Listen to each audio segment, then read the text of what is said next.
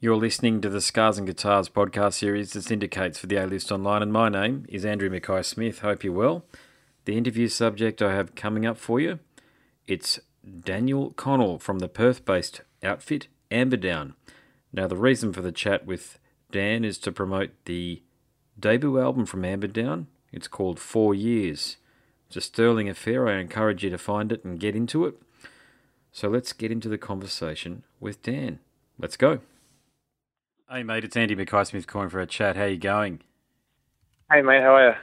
Oh, I'm not too bad, actually. You're doing well. Yeah, no, you're my first cab off the rank, it turns out, because the person before you didn't pick up, so it's always special to do the first one. Oh, that's good.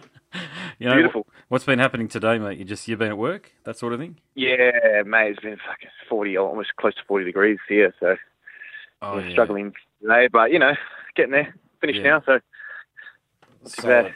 Yeah, I don't think it's been 40 degrees here. It certainly felt like it at times, but we've just got, mate, the bushfires are just saying a prayer every bloody morning that we don't get any, Oh, yeah. We're just surrounded by bush. We're in a semi-rural residential area. We're certainly not in the bush. We're surrounded by cane fields here on the northern Gold Coast, but, mate, you can smell it every day. You just smell bushfire, from the eucalypts. Shit. We just had, like, beautiful you guys. spot, though. Oh, it's a stunning spot. We haven't had proper rain in, like, I don't know, it's been something like 2 years. I'm talking about serious rain that... serious downpour, yeah. Yeah, we had some on the weekend, but it's never enough, mate, when you have when it's so dry. So the lawn's just brown and everything else is brown. But yeah. What do you do, mate? So, but look, I've got to tell you, I do enjoy this album of yours here, 4 years, okay? Oh, cool, thanks.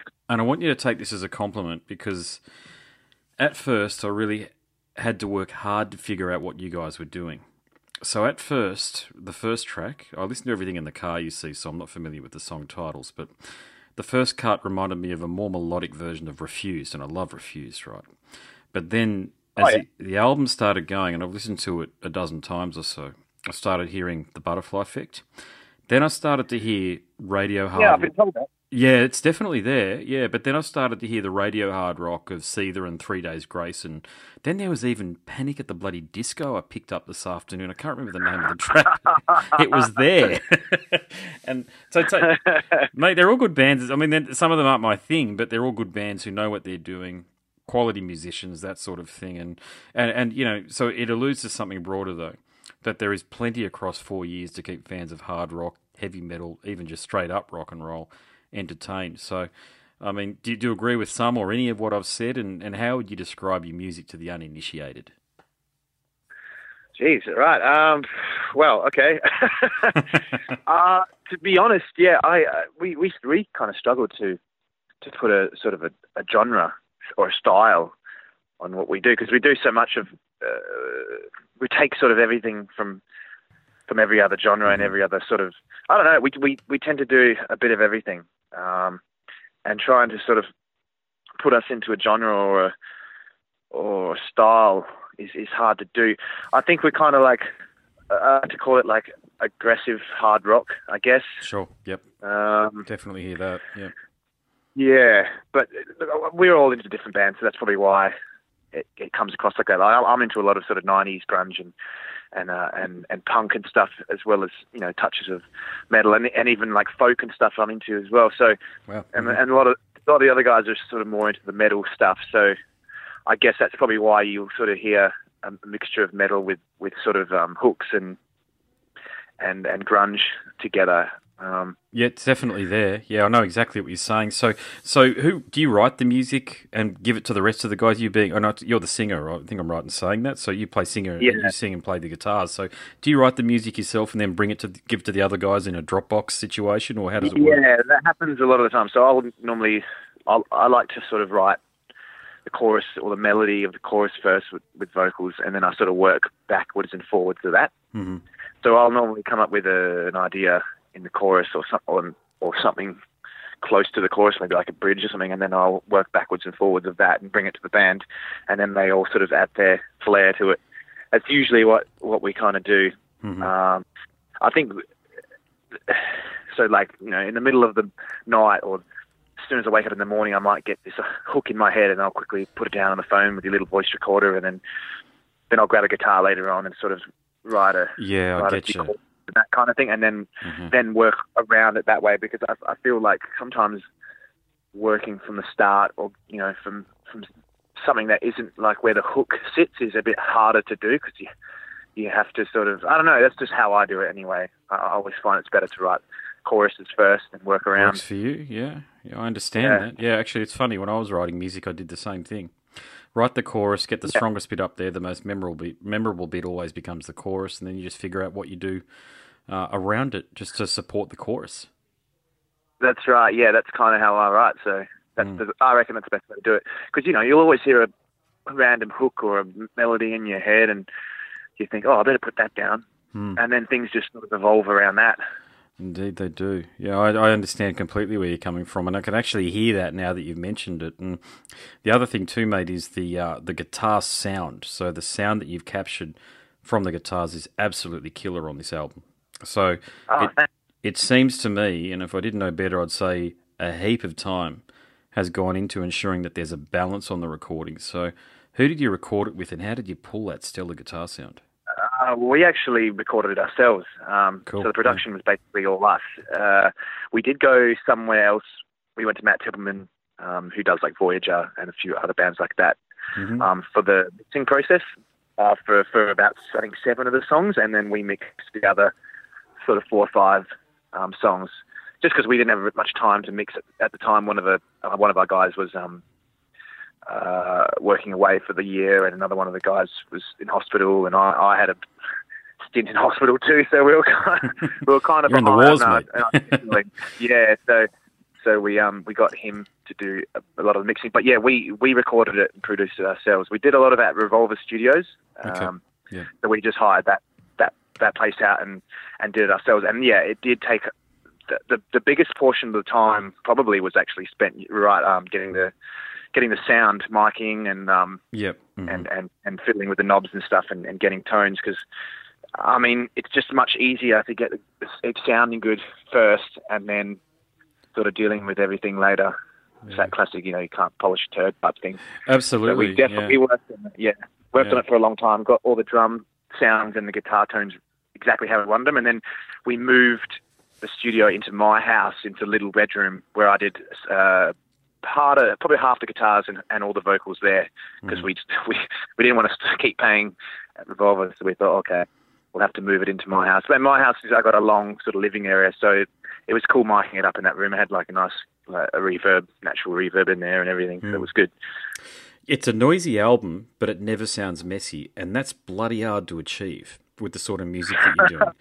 You know what I mean? Like, I know exactly what you mean, yeah. Yeah, that was the thing when I first listened to it, because I always I make a point of listening to albums, because I get sent so many over the iPhone speakers, and they're not the best speakers in the world, of course, they can never be. But I can always tell that a band has got it's not about the production, to your point, you cannot polish a turd, you can't do it, but it's the way everything's been recorded and getting that balance right. And I could really hear that you got the mics right, to your point there, that you didn't let the guitars overpower everything and let the bass sort of just sit to the background. I can actually hear everything. And that's I use Apple AirPods, because I never want to get too used to really good headphones, because then it changes your listening experience and everything else just sounds piss weak. So yeah, you know what I mean? I've noticed that as well with every different speaker of every different type, and the tiniest little differences make such a huge difference, really. Yeah, when listening to it. Yeah, we tried to get as clear and as tight as we could, but still holding on to sort of a touch of that sort of grungy, sort of messy. Well, you've done that. Attitude. Yeah, that's kind of the way we did. And like you were saying earlier with the album, we purposely wrote it so that you would not really enjoy it on the first run through. It's one of those ones you have to sort of give a few runs before you get what's actually going on, and that's what I purposely did when writing it, because our prior sort of EPs and singles had a lot more hooks and a lot more instant sort of, oh yeah, I can enjoy this on the first listen type of music. But I purposely wrote songs on this album that were not that fashion. You have to give it a few runs, because I feel like those are the albums that most people, remember, and that they will have better replay value in the long run. Yeah, I remember back in the day, I'm 41, and I remember buying Weezer's Pinkerton when it first came out and thought it was garbage. And then I listened to it. I forced myself to listen to it for about half a dozen times, and then I thought I might just be listening to the best album that I've ever heard. That was back then, and I've kind of still got the same view now, Wow. 3 or 4 years There you later, go. what have you. And that album really forced me to work for it. And are you mates with, Moana over there in Perth, the band with the... Yeah. Her album's a lot like that as well. Like the first couple of times, to be honest with you, I've got to talk to her later on tonight, but I thought it was garbage, to be honest with you, the first time I heard it. I honestly, I won't say anything. Oh no, I'm going to tell her tonight. I'm going to redeem myself by saying I love it now. But it was one of those albums that I thought, this is the Moana album. It was recorded okay, but holy shit, the riffs are simple, and the drum cadences that they've chosen to use to match the riffs are way too simple again, and it cruels what I felt at the time is the majesty of her voice. But now I understand what they're trying to do because I've spent some time listening to it. And I think that alludes to something broader, which is that in this day and age of Tidal, Spotify, Apple, iTunes Music, whatever the hell it's called these days, people aren't spending time with albums, of course. So this is a good question for you. Did you have that in mind? We've talked about the fact that you do... Yeah, you go.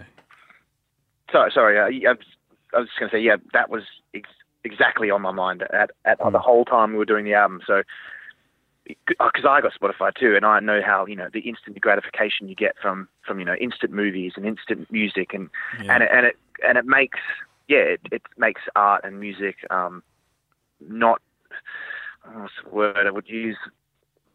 I don't know. It doesn't seem to have the appeal that it used to. I mean, people are doing, it used to be when I was a kid, you'd put a CD or a vinyl on and you sit and you wouldn't do anything else while you were listening to it, and you would just focus on listening to it. Yes, I remember. Now it's about, people got music on, they got TV on, they got, and they're instantly like, I don't like this, 10 seconds into it, next, and it's that instant gratification when it comes to art that really ruins it. So I thought, well, it's not going to make a difference anyway, and I'm going to make this album for people that are actually into music and will put the effort into sort of giving it a few spins and concentrating on good on you, what we're doing and enjoying it. And some people have gotten it. Like I've had a few people that I've talked to so far, radio, that have said the same thing as you, that didn't really hit them the first time, but they gave it a few more spins and they got it, and that's sort of what I was trying to do. And we don't care to be famous. Like we don't really, that's not our thing. We don't want to be Justin Bieber or something like that. We just want to sort of have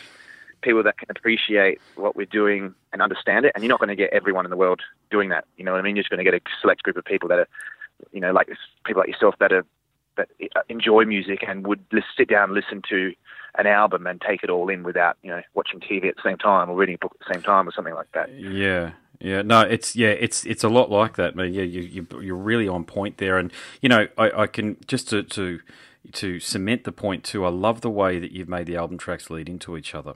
So you've really got to listen to it all together to really pick that up. And it's, mate, and for those people who out there that are going to be listening to this who aren't musicians, it's such a hard thing to do for a band to agree on track order. So tell me, what was the thinking behind the track listing and then making sure that the tracks basically just they merge into each other so it's like one big long song?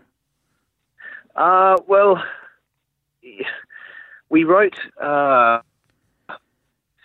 So there's a medley in there. There's 3 songs that sync into each other: Casey Part 1, Casey Part 2, and Hole in the Floor. Okay, gotcha. And all three songs are linked. There's no gaps between them, but you can obviously change on the CD and that to the next one. Mm-hmm. And each song has a portion of the other song in every song. Mm-hmm. So if you listen to it carefully, you'll notice that that's how it works. So it's basically like a 9-minute, sort of 10-minute song. And we wanted to do something like that because we wanted to just. It was actually written, that song in 3 parts because it's a progression of a really bad relationship I had with someone who was extremely manipulating and violent and basically destroyed that portion of my life. So I needed to get that out in music and I guess in art, in some art form. But I couldn't do it in one song. It had to be 3 songs, and you'll notice when you listen to it, it's the progression of the relationship and my thoughts as it went through it. Mm-hmm. And that's basically what I decided to write, and that's why I linked them all together in that fashion.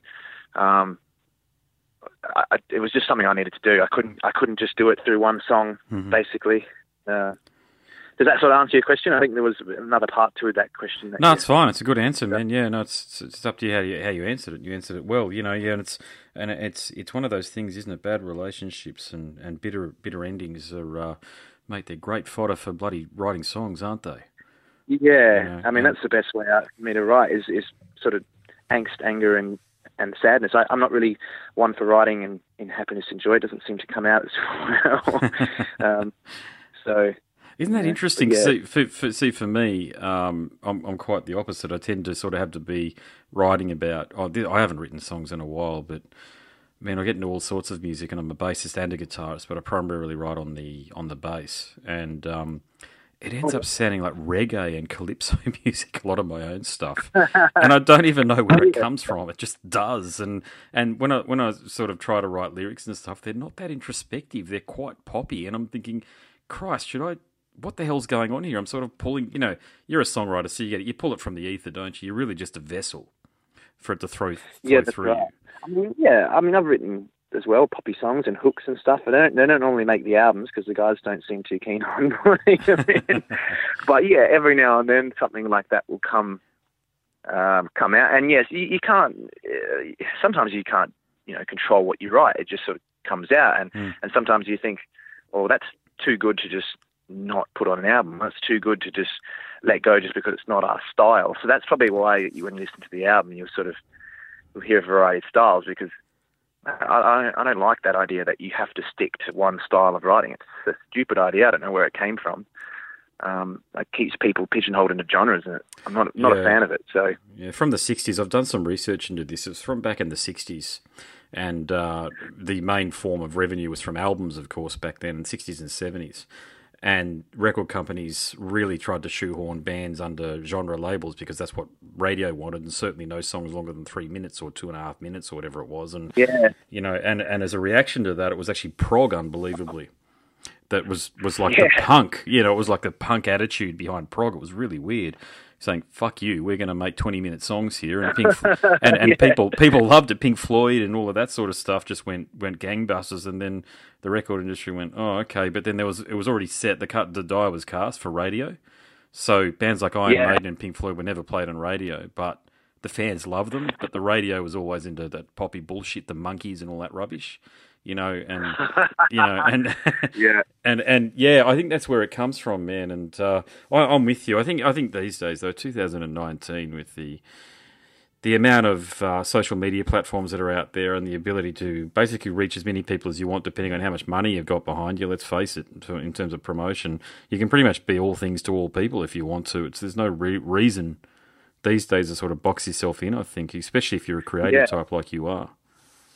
Yeah, I totally agree. And I think if you're going to write something, you should write what you want, not write what you think other people want, because we did a bit of that, 5-6 years ago, and it's just, it's not fun. It's not, what's the point? You know, you're going to burn yourself out. So do what you love, and that's what I think. So, did you have any other serious challenges that you had to overcome to get the album released, or did it just flow and happen?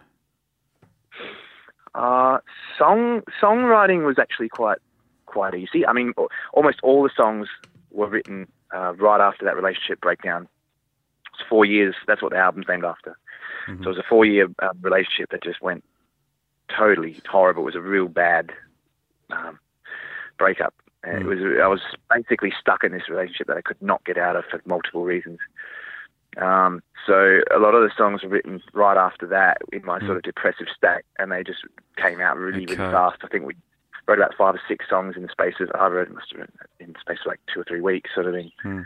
And the rest were sort of songs we've been playing around with for a while that have just been sitting in the background that we decided to put down.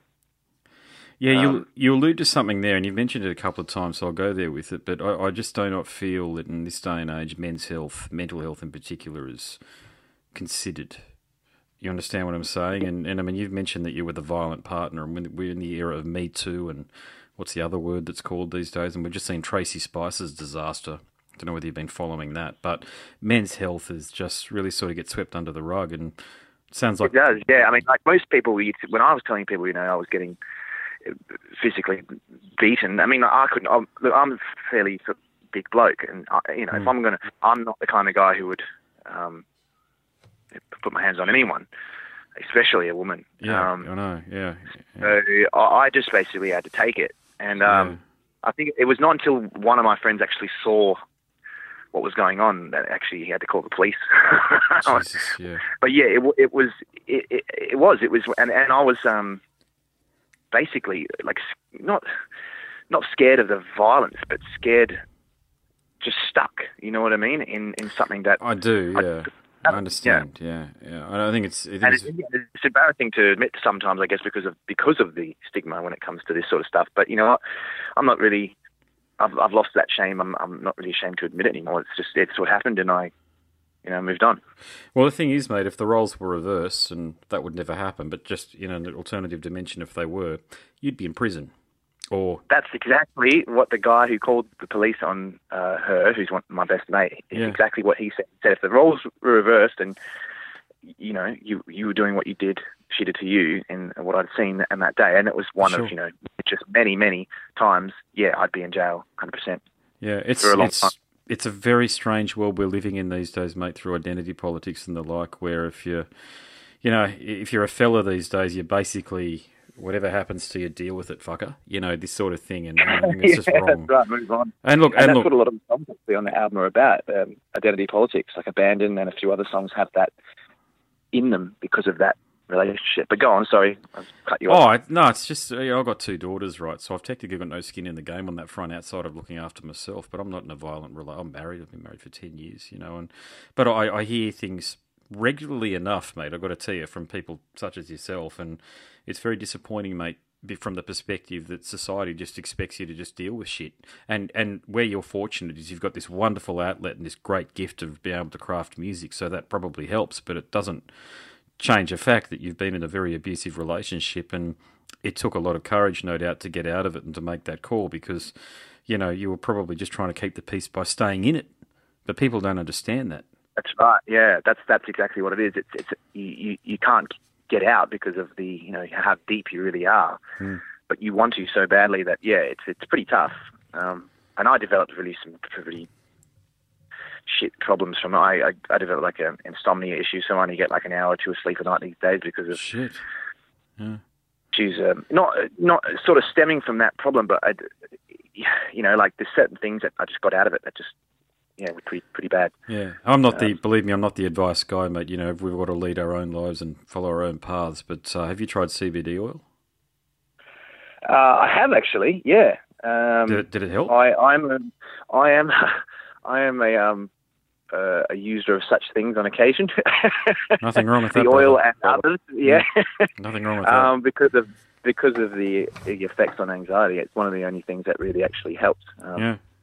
So it's fantastic stuff. I totally, I don't know why it's illegal. It's stupid. Oh, likewise. You can put me on that. Mate, you can get me talking for hours about that and psychedelics and even MDMA. These have clinical uses that have been demonstrated, academically supported. It is just, I don't know, mate. In this day and age, mate, I speak to plenty of people that are religious that support its legalization. So people go, the religious people and the family first people, they don't give a shit. Certainly the people that I've spoken to, so God knows why we aren't sort of getting on board. My theory, and I don't know this for a fact, but I'm not into conspiracy theories at all, as long-time listeners of the show will understand, but Big Pharma, I think, have had a lot to say about why they're not being made legal. Yeah, I agree with you. I think there is a lot to do with it. With those guys, I think there's a lot of money it's being massive, made. Yeah, massive amounts being made on antidepressants, and they don't fucking work. They don't work long term, whereas it's academic. Look, without going into any of the detail right now, I encourage any of the listeners to go there and deep dive on this stuff there. But whether you're talking about magic mushrooms, psychedelics, LSD, peyote, ayahuasca, even MDMA. MDMA was a clinical thing for people who were depressed back in the day, back in the 20s or 30s. These things are there for people. They're not even there for people who are going through this necessarily. They're for people who are going through tough times psychologically. They're for everybody. There's no reason to deny things that grow on the bloody ground. It's just dumb. It's a bit silly, isn't it? Yeah, I got a friend actually who he's been on antidepressants on and off for a long time, but he says the only thing that really helps him out is every now and then he'll have MDMA, and then for the next sort of 3 months he's That's fine. Right. That's so true. He's fine. And for me, that's not like that for me. I have THC as my anxiety reducer. It works. But he can't really use that on his terms. Doesn't work as well for him as it does for me. So we're all different in that aspect. But you're right. I think it's really helpful, and I don't see, apart from pharmaceutical reasons, why we have to sort of be told it's wrong to use it. It's stupid.